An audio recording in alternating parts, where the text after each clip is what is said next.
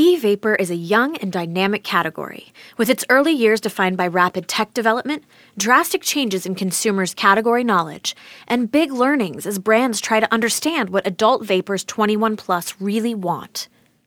From the perspective of adult vapers 21 plus, the most predictable thing about e-vapor so far has been its unpredictability.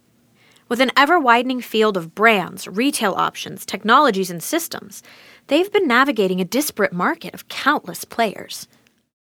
In fact, internal research from a 2015 McKinsey study shows that while the top 10 cig-alike players represent 80% of closed-system occasions, the top 10 e-liquid players represent only 30% of open-system occasions.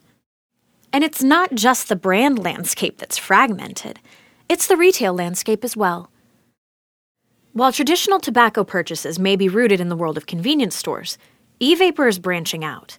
The same 2015 study shows that roughly 80% of open system occasions derive from a purchase made at vape shops, online, or tobacco shops.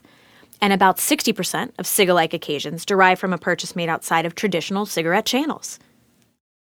This crowded and multifaceted landscape presents a challenge for adult vapers 21 plus navigating e-vapor today, but also affords an opportunity for us to help bring clarity, ease, and focus to an increasingly confusing category. Yet amid all this change, there is one point of consistency among adult smokers: transition into the e-vapor category. Among current adult vapers 21 plus, research indicates that 75% of their first e-vapor product purchases were cig-alikes, split between 40% disposable and 30% rechargeable. However, it may be that the current cig-alike experience is not an ideal entry for adult smokers. The same 2015 McKinsey study showed that cig-alike occasions were reported as less enjoyable than cigarette occasions, while open system occasions were reported as more enjoyable. Unfortunately, this implies that the majority of adult vapers 21 plus are introduced to the e-vapor category with a less than ideal experience. But as adult vapers 21 plus continue on their e-vapor journeys, they quickly diverge from their initial e-cig experience, going down many paths of exploration and experimentation. And internal research also indicates that half of e-vapor occasions are from adult vapers 21 plus that consume both cigarettes and e-vapor products in the same day, and 68% of e-vapor users use some other form of tobacco as well, underscoring the importance of remembering that adult vapers 21 plus aren't all transitioning away from traditional tobacco entirely. As the category continues to mature, an overarching truth has emerged. There's a disconnect between consumer expectations and the realities of the category. When it comes to regulatory expectations, adult vapers 21 plus expected e-vapor to become their preferred alternative over cigarettes, but don't believe it to be better than cigarettes. They expected the FDA to weigh in on reduced harm, but are still waiting on that reality.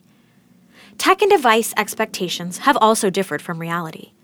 Adult vapers 21 plus expected tech to continue improving, but there's a feeling that the tech has plateaued.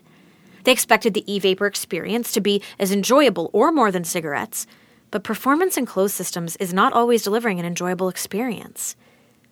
Many expected taste and tactile experience would be the same as cigarettes, but closed systems aren't delivering the same tactile experiences as cigarettes' taste, mouthfeel, or weight.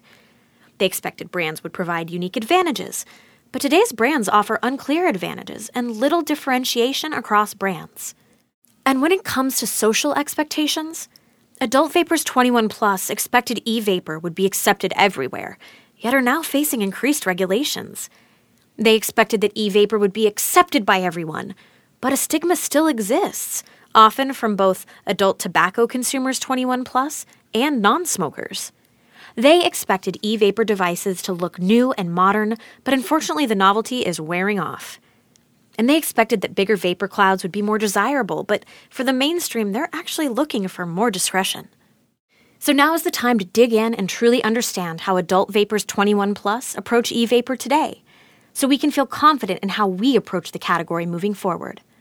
Specifically, understanding different paths, expectations, mindsets, and engagement in the category will illuminate opportunities for product innovation, positioning, messaging, and more. With ongoing regulatory uncertainty, It will also be vital to understand how we can make it easy and enjoyable for adult vapers 21 plus of any level of category experience or engagement to find what's right for them. And getting to know adult vapers 21 plus on a personal level will help us tailor offerings and raise the bar for experiences all across the e-vapor category. So as you make your way through the immersion lab and get to know each adult vapor 21 plus mindset, keep your mind oriented towards implications and opportunities for the future.